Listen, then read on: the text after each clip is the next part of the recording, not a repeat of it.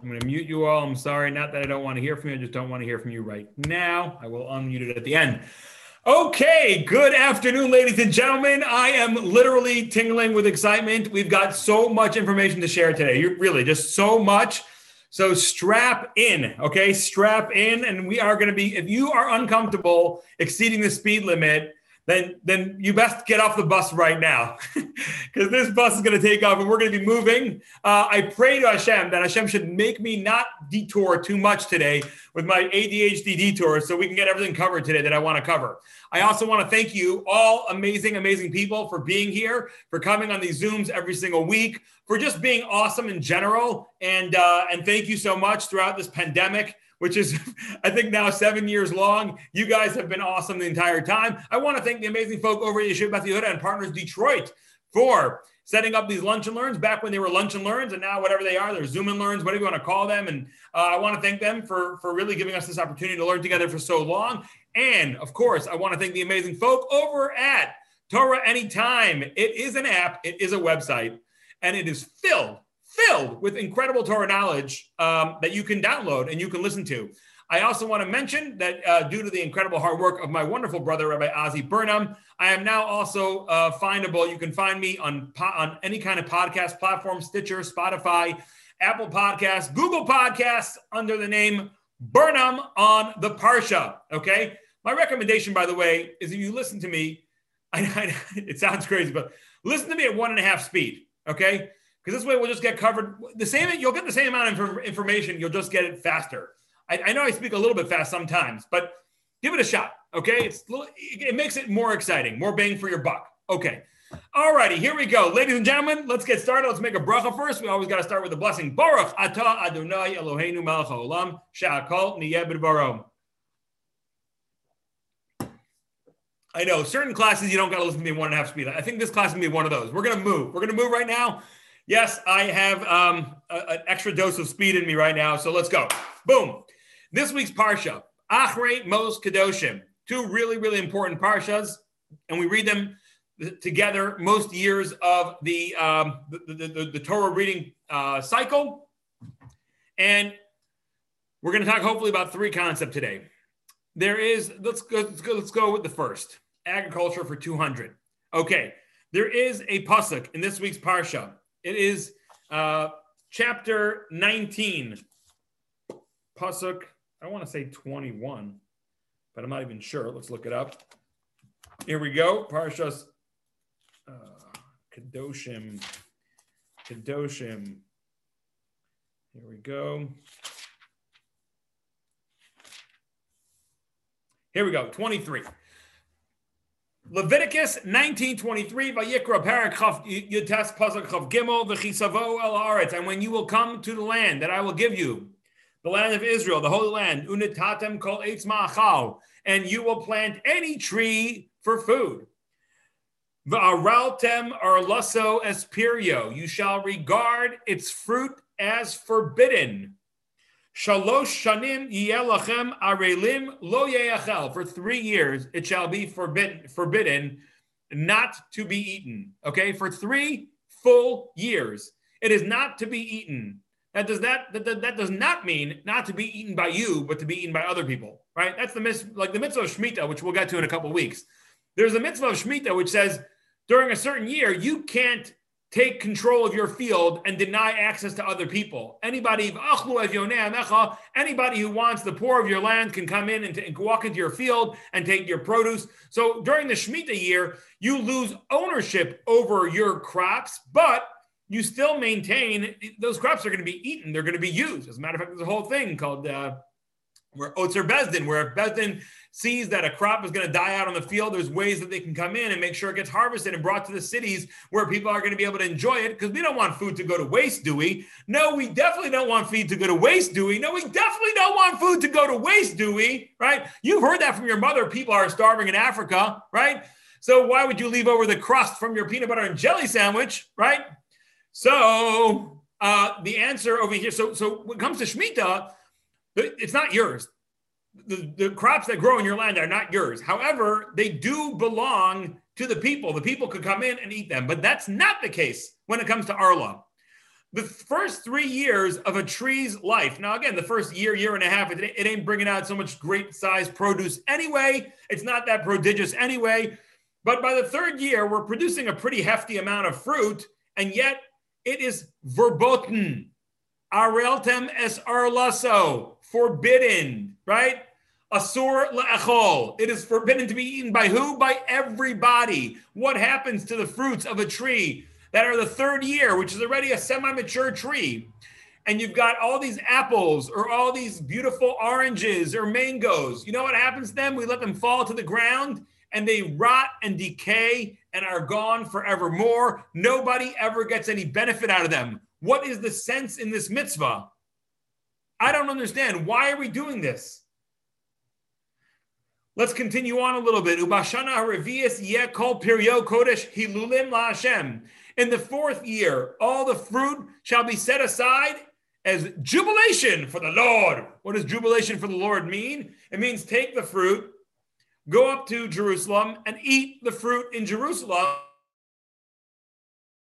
And if you can't get there, right, because it's too far and your grapes are going to spoil in the process, then you could redeem it onto money. You take the money and you bring it up to Jerusalem and you sit there and you buy food with it and you party in Jerusalem and you have a good time. And I don't mean party isn't like wild, crazy, reckless party. I mean like party like holy party, right? Like we do all the time over here with our lunch and learns. This is holy partying, right? It's geschmack, it's awesome. We check in, we have a good time, it's beautiful. Holy, good partying, wholesome, good.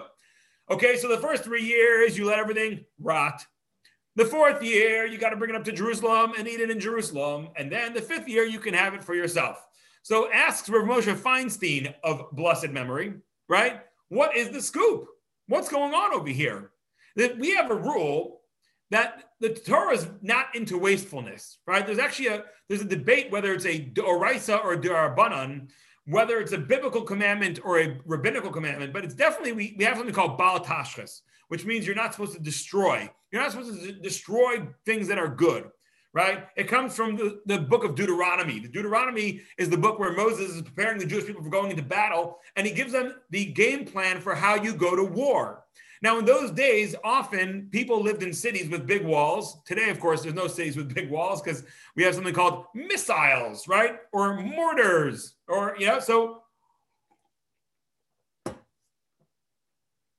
we don't have any value really in walls much anymore. But in the olden times, many cities like Jerusalem, like Tveria, used to have walls all around it, Yericho, and some of them were almost impregnable, like the walls of Yericho. Of course, God miraculously brought them down and they crumbled into the ground. But other than that, you had cities that had these massive walls and were very, very hard to attack, right?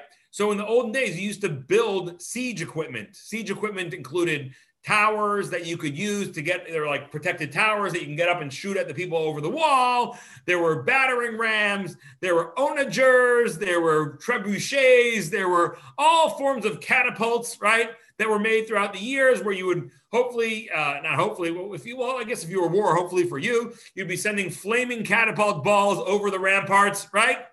And that was the way you went to war. So you needed a lot of wood for your siege equipment, says the Torah in the book of Deuteronomy, chapter 20, verses 19 and 20. Ki tatsur al ir yamim rabim lilachem alah. When you will besiege a city for a long time to wage war against it, litafsa, to capture it, lo tashchis es eitzah. You shall not cut down its trees, lindoach alav garzen, to wield an axe against the trees. Don't cut down the trees. Why? Kimimenu tocha, because you got to eat from that. That's a fruit tree. That's providing food for you. Va'oso lo sechrotz, and you shall not cut it down. Ki ha'adam eitz hasadeh lavo mipanecha b'matzor. Are the trees of the field humans that you're laying siege against? No. So therefore, don't cut it down. Now, mind you, this refers specifically to fruit trees. If it was a non-fruit tree, you are allowed to cut it down because it says specifically, from it you shall eat and you shall not cut down. Hence, you're allowed to cut down trees. The Torah recognizes that when you go to war, you're going to have to cut down trees from time to time. But why cut down the apple tree when you can cut down the oak? Why cut down the citrus, the oranges, the mandarins, the clementines, the nectarines, the plums, when you can just cut down the oak tree or the other non-fruit-bearing trees, the pine tree and so on and so forth. So that is a mitzvah in the Torah. And Chazal say, from here we learn this law called Bal Tashchis. Here the Torah continues, Rak eitz asher teida ki lo eitz machalhu. If there's a tree that you know this is not a fruit-bearing tree, also tashchis v'karasa, that you can cut down and construct. Ubanisa matzora la'ir asher hi osa milchama ad ridata. Then you can construct your various siege works against the city that is waging war against you until that city has been reduced. So what do we see here? You're allowed to cut down trees. You're not allowed to cut down fruit trees. Why? What did that fruit tree ever do to you? Allow it to provide you meals. That's what it wants to do. It wants to give you sustenance and has taken care of you and humanity for so long. Leave it be. Don't cut down the date tree. Don't cut down the pomegranate. Don't cut down the olive tree, and so on and so forth. So from here, we have a law in the Torah called Baal Tashchis. You shall not waste. And again, it's a dispute in the Gemara if that's a biblical prohibition or a rabbinical prohibition. But undoubtedly, the Torah, whether it's actually a physical, like biblical prohibition or not, the Torah is clearly anti-wasting. The Gemara goes so far. There's actually a fascinating Gemara where the Gemara talks about like leaving certain kinds of lamps open when they burn faster. They don't really get you that much more light, and they burn faster when they're open to the air. And it says that's an example of Baal Tashchis, right? That's wasting fuel. So you sit. Sometimes people let their cars idle for super long when there's really no purpose. They just get to their destination and they got home and they don't want to get out of their car yet, which is fine. Sometimes a person needs a little car time. I need car time all the time. You know, you've had a long day, you've had a stressful day. Once you get into the house, now it's family time, and you got to be ready for the family, whatever they got to get, whatever they need from you, and to be able to be a father and be a mother, whatever it is.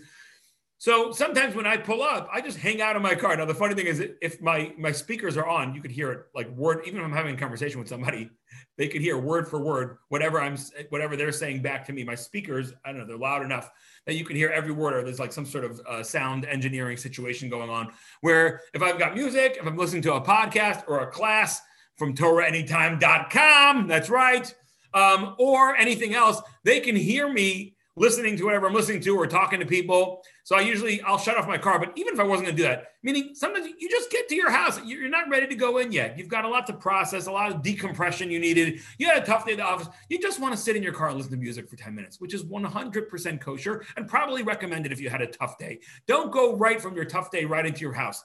Take a break, sit in your car, listen to music for as long as you need, and then go into your house renewed, reinvigorated, and ready to go, right? But while you're sitting in your car, don't leave the engine running. There's no purpose in that. And if it's freezing cold outside, you need to keep the heat on. Okay, fine. If it's boiling hot outside, you need to keep the air conditioning. Okay, fine. But if it's not, just leaving the car running, that's Baal Tashchis. The Gemara literally gives us examples.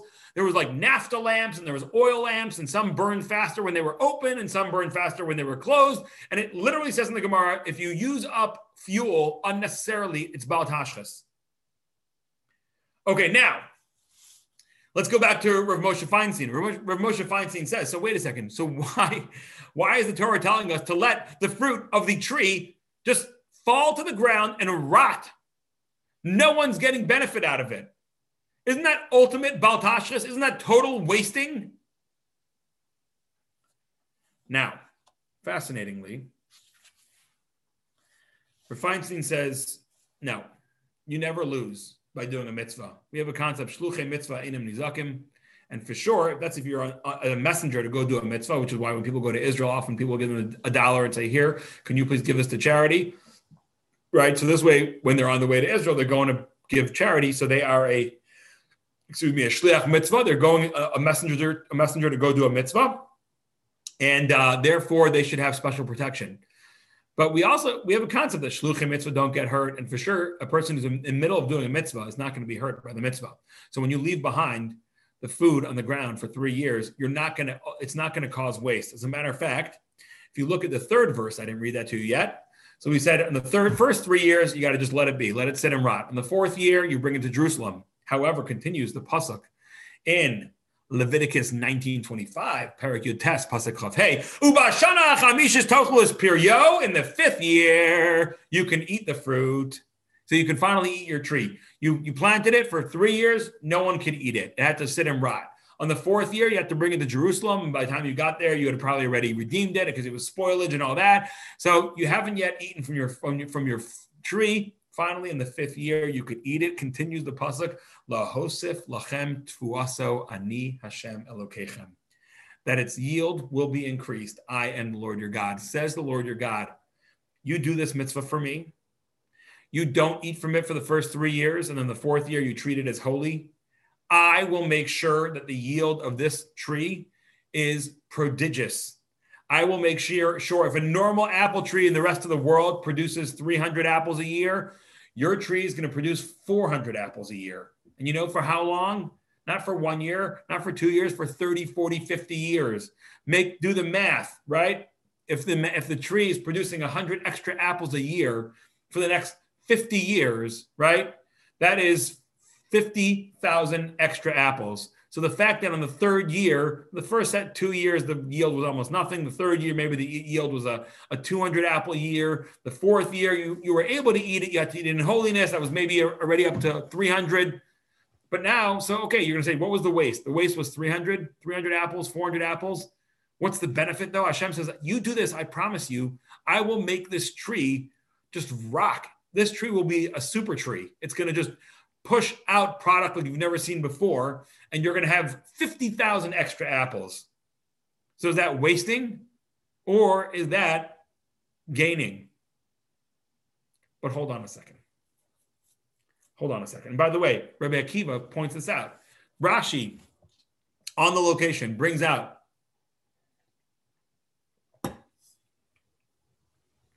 this idea. The Torah says, "Lo sif lachem tvuaso," in order to increase its yield.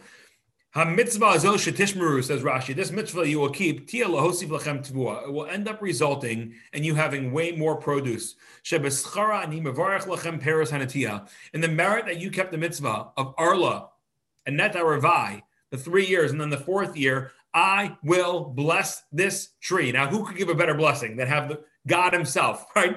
You know, today people go to Eretz Yisrael, they go to Israel, they try to get blessings from this rabbi and blessings from that rabbi. People wait for hours to get blessings from rabbis, right? Hashem says, guess who's going to bless this tree? I'm going to bless this tree. Ani Hashem Elokeichem. I am Hashem your God. There's no better skula, there's no better auspicious thing to do than for God to bless the handiwork of your hands, right? Hayar Rabbi Akiva, Omer Rabbi Akiva used to say, Dibra Torah keneged Yetzer Hara. The Torah responded to the Yetzer Hara. The Torah knew that your Yetzer Hara was going to say, no, don't give all this charity. Don't let it be for 3 years. It's too wasteful. Just take it home and eat it.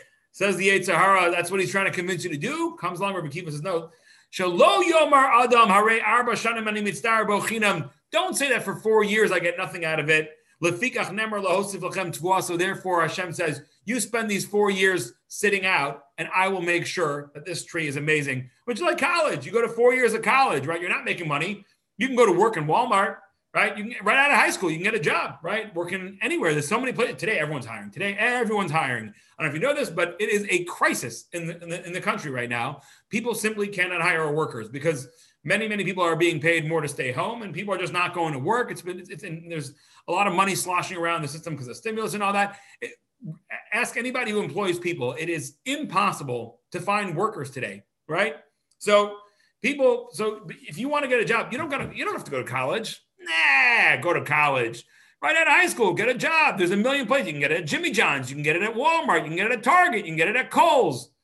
Right? You can get it at DoorDash. You can get it. So many jobs that you can get. Why go to college for 4 years? The answer is, okay, for 4 years, you hold back from making money, but then you make more money for the rest of your life. So same thing. Hashem says, okay, the first 3 years, you make nothing out of your fruit tree. The 4th year, you bring it up to Jerusalem. But then for the next 50 years, the earning power of this tree is more because I gave it bracha. I, Hashem, gave it bracha. Therefore, it's worth it to make that investment for 4 years of non-earning in order to get the premium that this tree will produce forever and ever. So far, so good, guys. Just shake your head yes if you agree so far. All righty, don't. No. Not good. Hold on a second.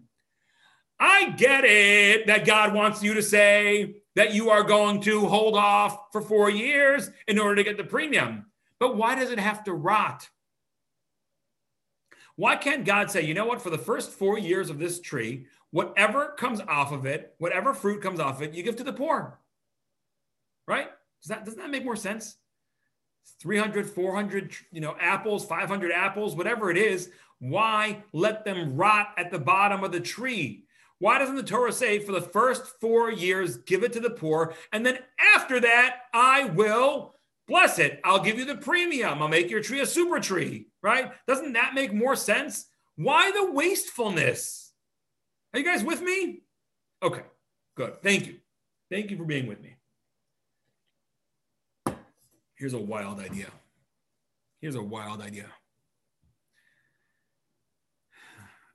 Let's imagine for the first 4 years, there's 500 fruit. And you have to give it out to the poor.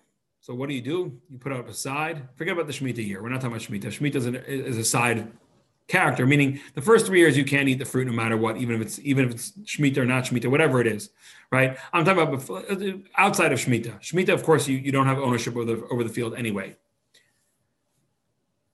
If you get to give away those produce for the first 3 years, and you end up giving away, 600 apples, whatever it is, 500 apples, right?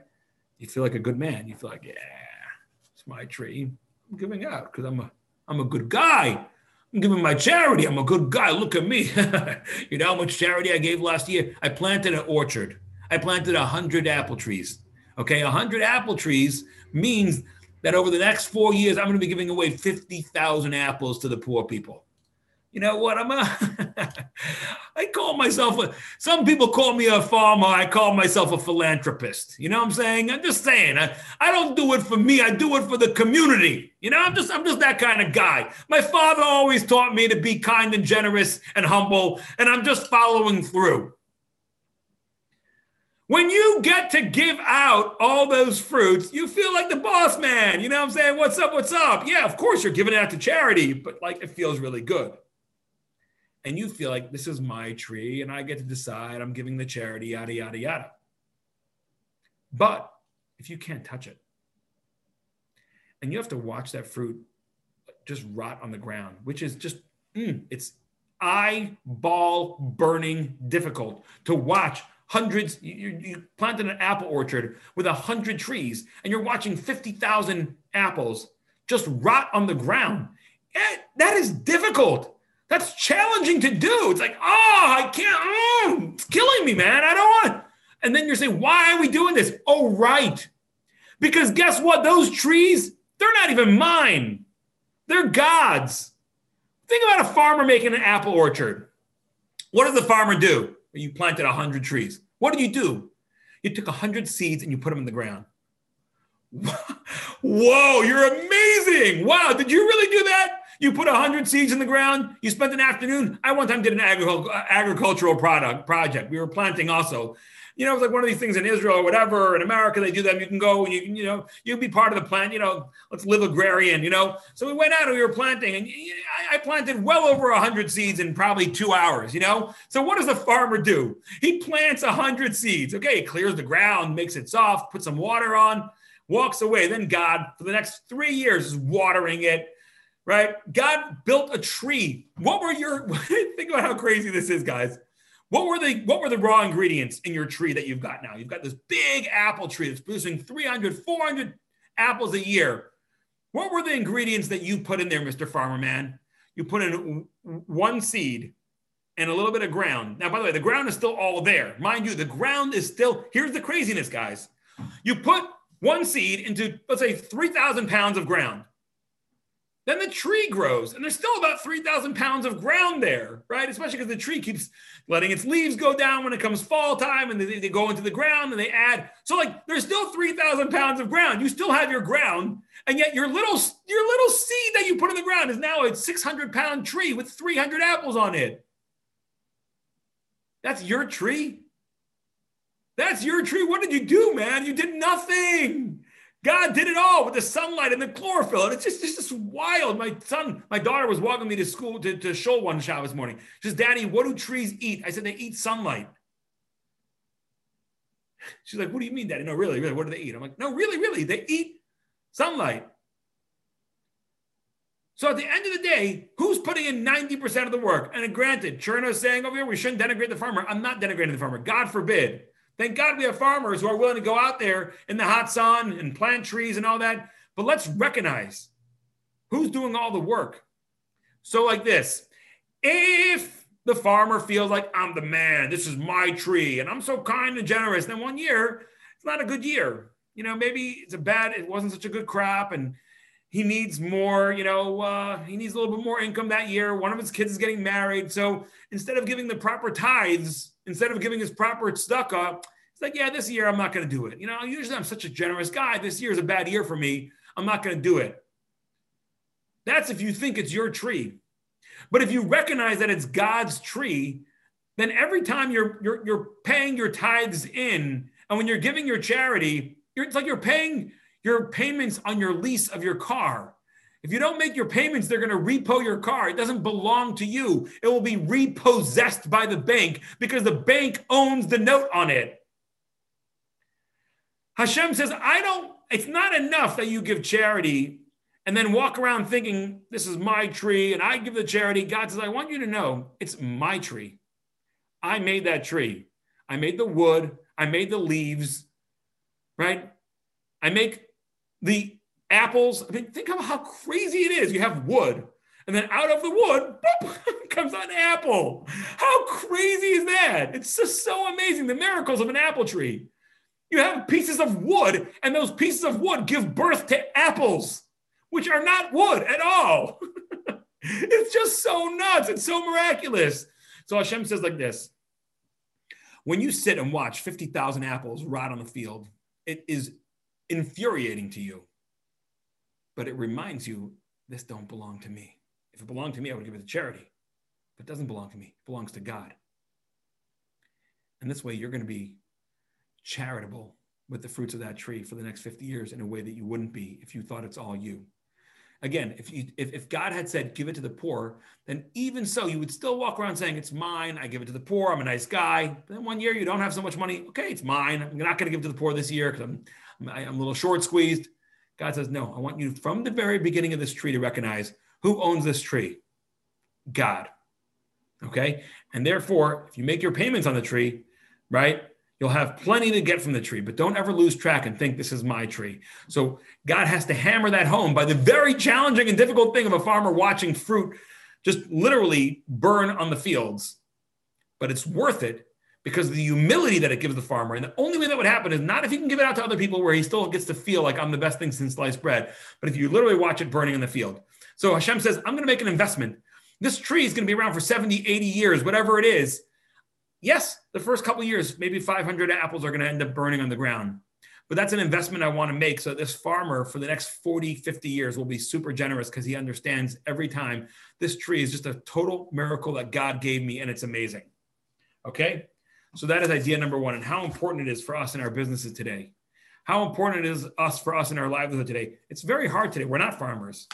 We don't rely on the rain. A farmer relies on rain. So it's a lot easier for him to recognize, like, I need God because there's no way this is going to happen without God's help.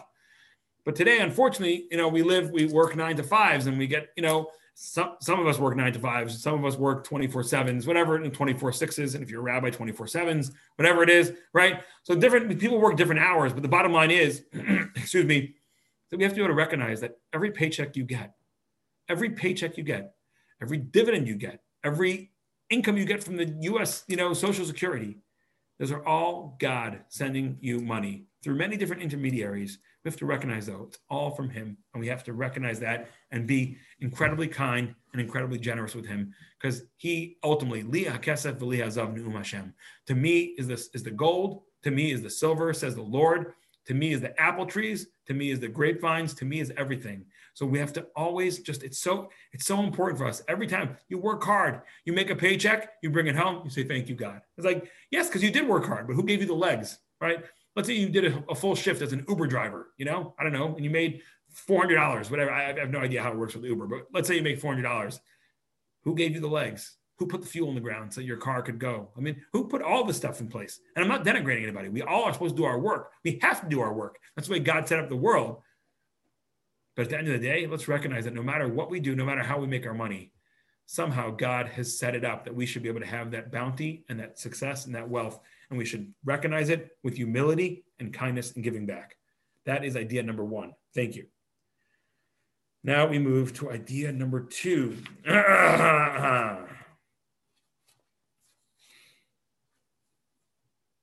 There is a song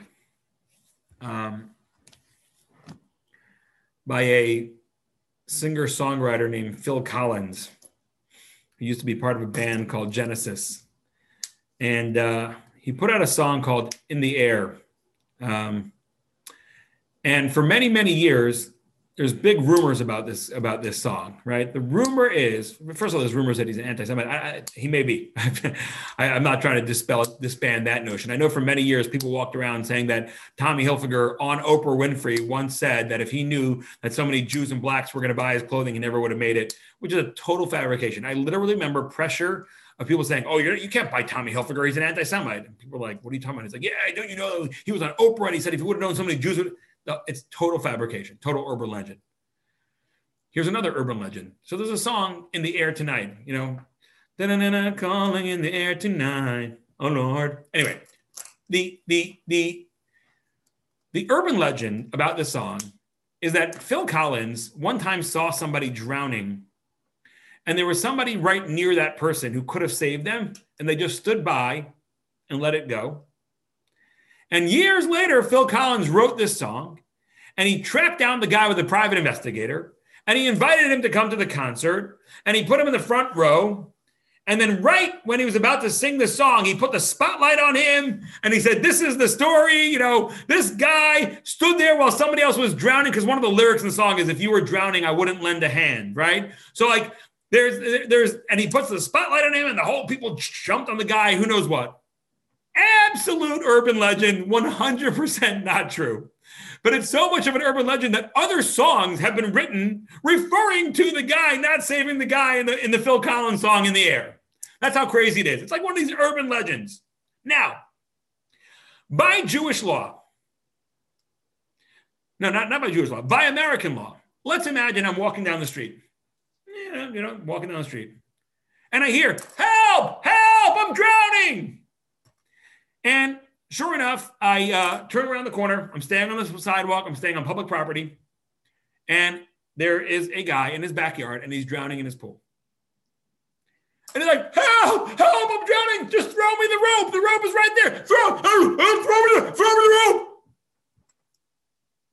And instead of throwing him the rope, let's say I grew up in the 21st century. So my first thought is, oh my gosh, this guy is drowning. Not let me save him. Let me record this for TikTok, right? Let me get this for Instagram. So I quickly take out my phone. I'm like, oh my gosh, this guy is drowning. Oh, look at him. No, for real. He's drowning. He's drowning. I'm taking the video. The guy drowns. I post it to my Facebook or to my stat, whatever, my Instagram, my TikTok, whatever it is. Is that illegal? Did I commit any crime in America? Nope. The answer is absolutely not. There's not a single crime. There's not a single crime that I committed. I may be a rotten man. I may be a horrible man, but I did not commit any crime. There's no crime. There's no law in America that compels me to save somebody who's drowning. Now, the same cannot be said for the Torah law. The Torah law in this week's parsha very clearly says, in Leviticus 19:16, in Vayikra, Parak Yud Tes, Pasuk Tes Vav, Lo selech rachil ba'amecha, you shall not tattle tales, you shall not bring tales from one to another person in your nation. Lo sa'amod al dam re'echa, ani Hashem, you shall not stand idly by your brother's blood, I am the Lord your God. I know if you saw, even if you see somebody drowning and you're like, I don't know, I'm uncomfortable, and you quickly walk away, God's like, Ani Hashem Elokecha, I'm God. I know that you saw that. Don't tell me you didn't see that person drowning. Now that could have referred to regular drowning, like physical drowning, right? That's obviously what the actual mitzvah is. If you see somebody in danger, if you see a car hurtling down the road and there's a baby in the way, you have an absolute requirement to run into the street and scoop up the baby. By American law, you don't. By Torah law, you absolutely do. You cannot stand idly by your brother's blood. Which, by the way, just brings up really uncomfortable conversations, because in America, during the Holocaust, right, Jews were dying. Jews were dying by the millions, right? And there were people who were concerned about this and who did everything they could to stop it. And there were people who did nothing about it. There were people who did nothing about it. There was, I can't give you the names of some of these organizations, but there were Jewish organizations that were busy in the middle of the Holocaust raising money to build a beautiful library. They were raising millions and millions of dollars to build a beautiful library, when in those days, for $100, you could buy a Jewish person's life, right? There was all kinds of activists who were going to Israel, going into Europe and actively negotiating, saving lives, smuggling people out. Literally, it cost about $100 to buy a Jewish life. And many people said, it's just not our concern right now. Could you imagine that? The guilt, the blood that's on their hands. There is a cigar company. I don't even know if it's around anymore, but it was, cigars come in different sizes. You have a Robusto, you have a Toro, you've got a Churchill, you've got a Lonsdale. They come in different sizes, right? So this particular company, on the inside of every box, they would have a story, and each size had a story about a different hero of the cigar producer.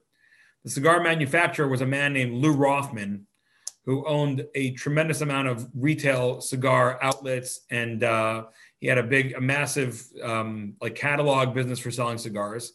He was a wild, hilarious, guy. And he made a set of cigars to talk about various heroes in his life. And on the inside of one of the shapes of the cigars, I don't remember what shape it was, he wrote the following. He wrote that he worked, when he first started in the tobacco business, he worked in a guy's cigar shop. And he said this man was from the former Soviet Union. He was actually from the Soviet Union when it was called the Soviet Union. And he said that the man did pretty well. He was married. He had a wife. They didn't have any children, unfortunately. And he said every day this guy would come in and eat lunch in a brown paper bag, and he spent no money on luxuries, And Lou used to bug him all the time, hey, why don't you just live a little, man? You're doing well. You've got a successful cigar shop. You're making good money. Live a little, man. Go on vacation. You sit here, you bring in this little wrapped sandwich every day from home. You could go to a restaurant for lunch from time to time. Have a good time. And he used to bug him all the time. They would say, whatever, thanks. All right, no problem, Lou. Yeah, you go do that. Anyway, at one point, he kept bothering Lou. So Lou kept bothering him so much, he finally says, come here. And he takes him to the back office, and he shows him a special lockbox that he had.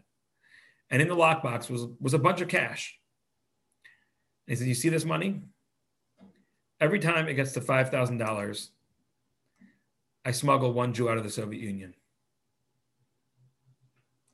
He says, who am I to eat at fancy restaurants when I could eat tuna fish from home and I could save another life? Now, again, that is obviously, here's a man for years lived without any luxuries. I'm not saying that's where you got to be. But there were people here in America during the Holocaust, while the Holocaust was going on, and Jews knew. Everyone likes to say, we had no idea. We had ideas. We knew there was extermination going on, despite however much the New York Times tried to suppress it, which, of course, after the war, they had to apologize for, because the New York Times, under the ownership of a Jew, was actively suppressing information about how horrible the Holocaust, the genocide of the Jews, was in Europe. But there were other Jewish organizations. Again, I'm not going to name names over here, but they were literally busy building libraries, spending millions of dollars building libraries when they could buy a Jew for $100. So here it says, Lo samod adam re'echa. You are not allowed to, by Torah law, stand idly by while your fellow is dying. It can apply on the most basic level to when someone's physically dying or at risk of dying because they're drowning, and you can pull them out of the water because there's a kid in the street and there's a truck hurtling down the street that they can't see the kid. Or when there's people in Germany who can be bought, if you just are willing to scratch together $100, how uncomfortable are you willing to be so that somebody else's life can be saved? And think about the people who did. Think about Rav Moshe Meir Weissmandel, who went back into the jaws of Europe again and again and again to rescue Jews, risking life and limb, and then came back to America and begged people, went from city to city begging people, saying, for $100, I could buy a Jew, please. And so many times he was met with indifference. I don't know how he kept his sanity, because he would go back in, he would see literally he was saving lives for $100. Of course, $100 today is a lot more than it was, meaning $100 then was a lot more. But let's say someone told you I could save a Jewish life for $5,000. How much of your savings are you giving? It's an uncomfortable question for us to think about. Like, let's say a guy came to me today right now and said, hey, listen, there are Jews at risk in Yemen or whatever it is, or there's a few Jews left and they're at risk. We could save them for $10,000. What am I doing? Am I giving them $10,000? Am I scratching together? Am I emptying my retirement accounts? Like, what am I doing? These are uncomfortable questions, and I would have to actually ask a rabbi, but something to think about. But anyway, the next pasuk says, Lo sisna es achicha b'levecha, do not hate your brother in your heart. Hocheach tochiach es amisecha. You shall reprove your friend, v'lo tisa alav chet, but incur no guilt because of him. The Torah says, just like when you see somebody drowning, you have an obligation to save him. So too, if you see somebody drowning morally, you have an obligation to save him. If you see a friend of yours who's acting in a way that's not okay, you are not allowed to sit idly by. Just like you would save his physical life if it was in danger, if he was drowning, so too you have to save his spiritual life. Now, there's a lot of laws about this. Most people, if they see their friend doing something immoral, they just keep quiet because they're afraid. If I say anything to him, he's gonna lash out at me. I may lose a friend. So a lot of times we just keep our mouths shut. It's none of my business. What he does on his own time is none of my business. No. That's not true. Depends how much you love him. Depends how much you love him. Now, of course, there are people who you can't save. You try, you say something, you mention something to them, and they yell at you, right? And at a certain point, there's a certain concept called, it's better not to say something that won't be heard than to say something that will be heard. Meaning there's a concept that if you try to rebuke somebody and he's going to end up just lashing out and cursing you out and doing things that are even worse, then you shouldn't. It's a very delicate thing, but there definitely should not be a thing, well, it's none of my business. Is it none of your business if you see your friend drowning physically? And in Judaism, we take your spiritual life even more seriously than your physical life, because your spiritual life is going to determine your eternity. If a person dies, they drown in this world, okay, fine. They go to the next world and they have a great place. But if a person's acting in an immoral way, they're destroying all of their eternity. And if you really cared about this person, you should be speaking up. When the Mishnah says you got to have a chaver tov, right? The Mishnah says in Pirkei Avos that we need to have a chaver tov. We need to have a good friend. What does that mean, a good friend? Knei lecha chaver, acquire for yourself a friend. It's a friend that will give you musar, a friend that will keep you in check, a friend that will say to you, buddy, the way you're talking to your wife, it's not appropriate. It's an uncomfortable conversation to have. I've had those conversations. I've seen people who the way they talk to their wives, not appropriate, with anger, with dismissiveness. I've had to say to them, again, these are not people that I'm their rabbi necessarily even. It's weird. It's uncomfortable. But you got to have those conversations if you care about the person. Now, let me tell you a beautiful idea that the Shalah HaKadosh, Rabbi Shaya Horowitz, who lived in 1564 to 1630, was born in Prague, died in Sefas, one of the great Kabbalists. The Shalah says there's an incredible pasuk that tells you how to give somebody musar, how to give somebody reproach, how to rebuke somebody in a way that will actually make him listen. There's a pasuk in Proverbs, there's a verse in Proverbs 9:8, Parak Tes pasuk Ches. Al tochach leitz pen yisna'echa. Do not rebuke a scoffer, for he will hate you. Hochach lechacham v'yavecha, but reprove a wise man, and he will love you. Right? So on the base level, What it seems to be saying is don't waste your time giving rebuke to a bad person, a scoffer, an arrogant fool, because then he's going to hate you for it. So you might as well just save your words. But you have somebody who's a wise person, who's a good person, then you should give him, because he'll love being corrected. He'll appreciate being corrected. He'll appreciate that you cared enough to actually correct him. Says the Shalah. Says the Shalah, if you rebuke somebody by calling him a lates, if you say to the guy, you're such a scoffer, you're so arrogant, you're so this, you know what's going to happen? He's going to hate you.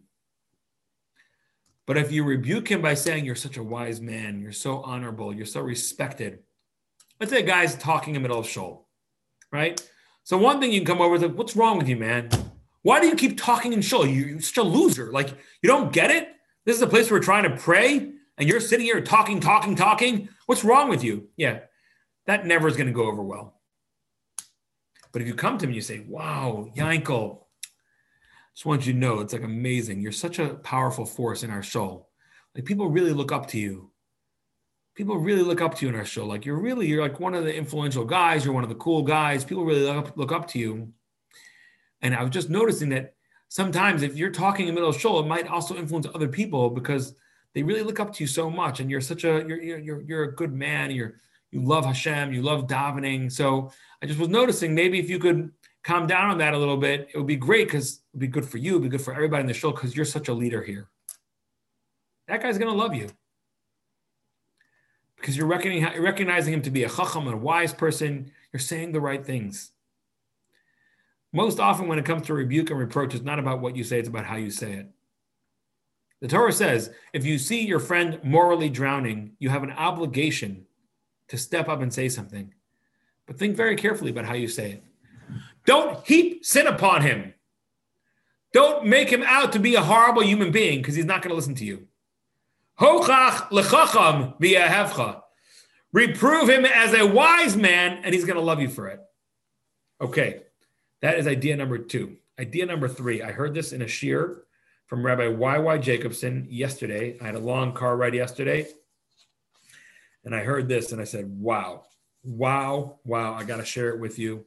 So I'm just telling you where I heard it from, and I want to share it with you. The second of this week's 2 parshios, again, it's Achrei Mos Kedoshim. The second of this week's 2 parshios is Kedoshim, and it starts with the following verse. Vayidaber Hashem al Moshe leimar, and Hashem spoke to Moshe saying, Daber el kol adas b'nei Yisrael, speak to the entire congregation of the Jewish people of Amar Talem and say to them, Kedoshim to you, be holy. Ki kadosh ani Hashem Elokeichem, for I, Hashem, your God, am holy. Right? So first of all, the obvious question is, it's like saying, imagine Michael Jordan says, Levi, I want you to dunk that basketball because I'm Michael Jordan. I can dunk that basketball. Right? I'm Michael Jordan. I can dunk the basketball. So Levi, you should dunk it too. Right? Kedoshim to you, be a dunker because I, Michael Jordan, I'm a dunker. So you should be a dunker too. What are you talking about? You're Michael Jordan. I'm Levi Burnham. It doesn't work like that. But no, the idea is that I am Hashem and I am holy and I put my soul into you. Right? I blew into you a godly spirit. Therefore, by definition of me being holy, you can be holy too. But the Medrash says a fascinating statement. The Medrash Rabbah says, Vayikra Chav Daled Tes, Kedoshim to you, you should be holy, Yachal Kamoni. You might think that you should be as holy as I. Talmud Lomar Ki Kadosh Ani, says the verse, no, I'm holy. Kedushasi Lamal Mi Kedushasem, my holiness is way above your holiness, right? Meaning Hashem saying, be holy. You think like me? No, I'm like super holy, but you still can be, I'm ultra mega holy. You can be super holy. Okay? Now that's the simple way of explaining it, which makes a lot of sense. Of course, I can't be like God. Hashem is saying, I want you to be holy. And again, you might think because you have a little bit of me inside of you, that you could be as holy as I. Comes along the Torah and says, no, I'm higher than you. But the Hasidic masters, many of the Hasidic masters, they actually they translate this medrash in a way that is wild. It's wild, and it's so crazy. It's so the opposite. Like the Litvish thought, the Lithuanian Torah thought is, you should be holy. You think you can be holy like me? What are you, crazy? I'm holy. But listen to how I'll read to you a few different quotes. The Ma'or Einayim. The Ma'or Einayim was Rav Menachem Nachum of Chernobyl. Rav Nachum of Chernobyl. He was the scion of many Hasidic dynasties that are still around today. He's a progenitor of Skver, Racham Strifka, Talner, Trisk. There's a lot of Twersky families right now. The great Twersky family that leads the Milwaukee community. They're all descendants of the Chernobyl Rebbe, the Rav Nachum of Chernobyl. And he wrote a sefer called the Ma'or Einayim, and he says like this: Kedoshim to you, you should be holy. First of all, he says something fascinating. He says, we think of this as a commandment. It's saying Kedoshim to you should be holy.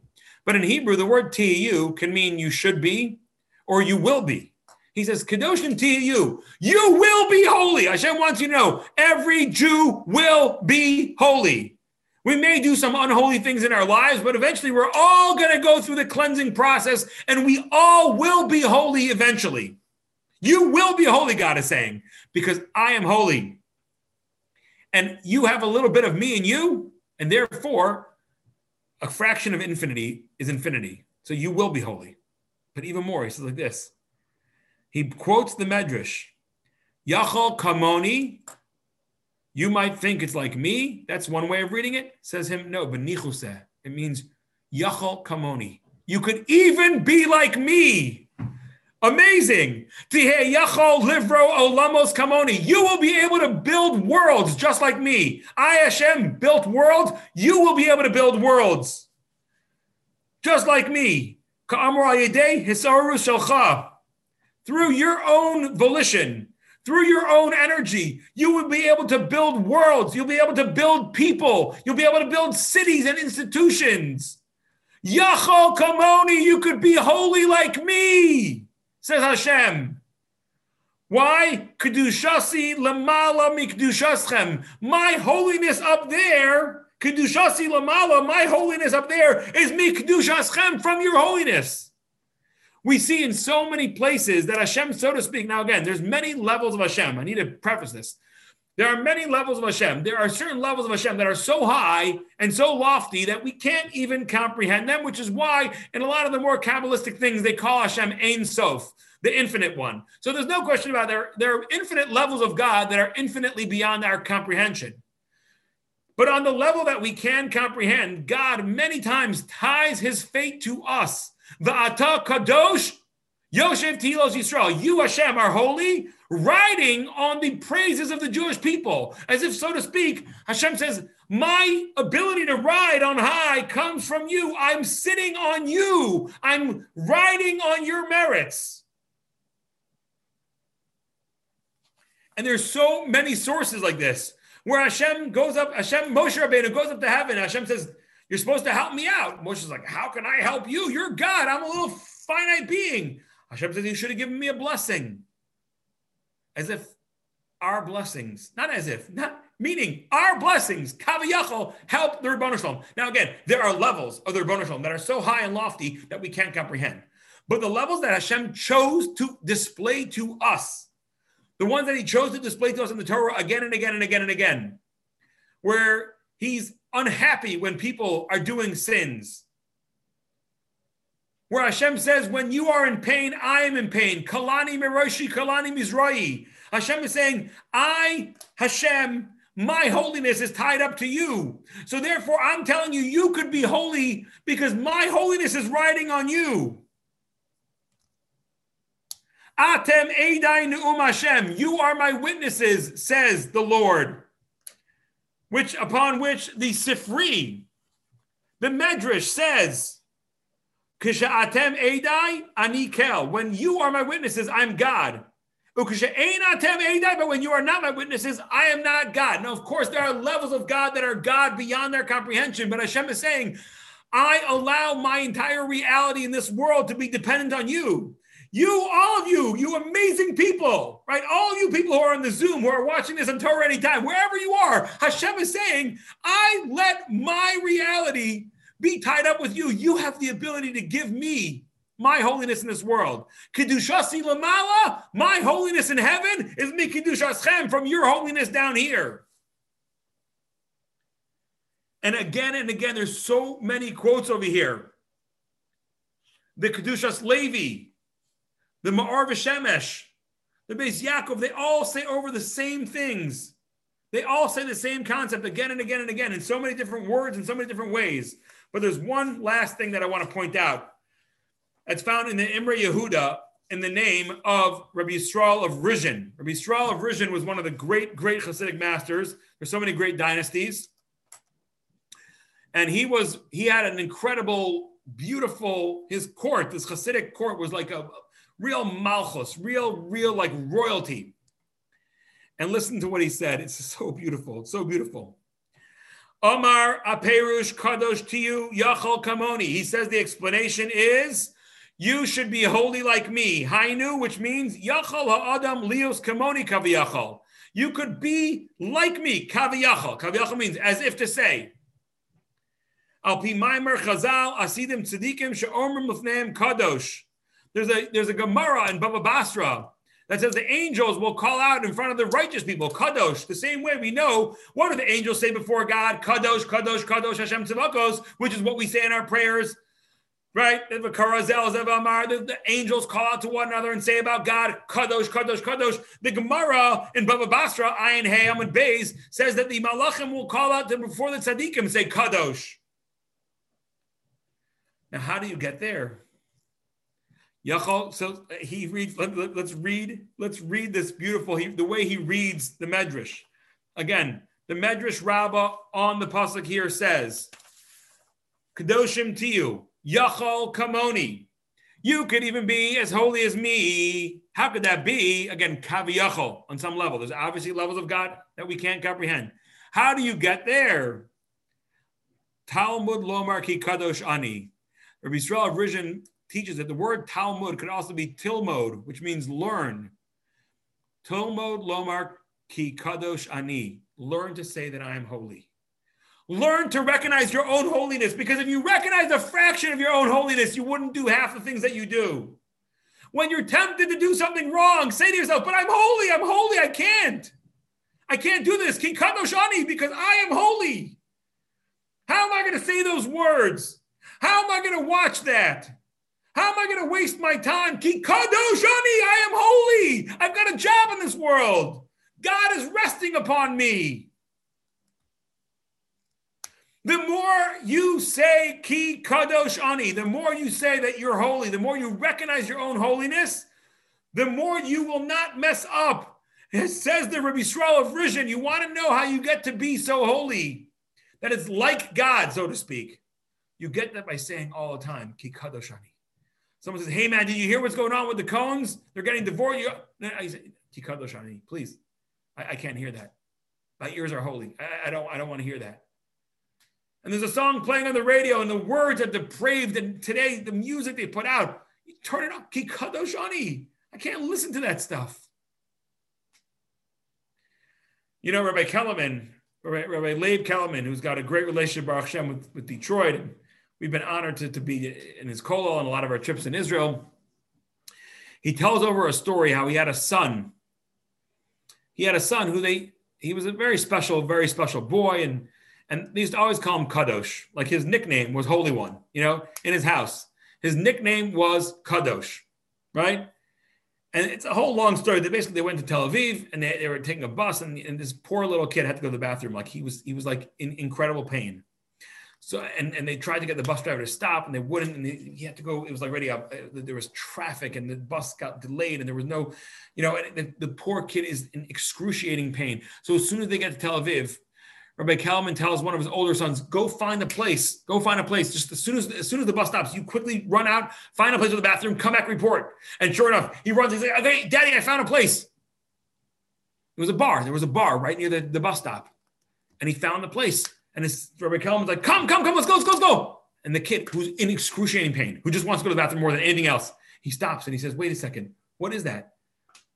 That's a bar. I can't go in there. I'm kadosh. I'm kadosh.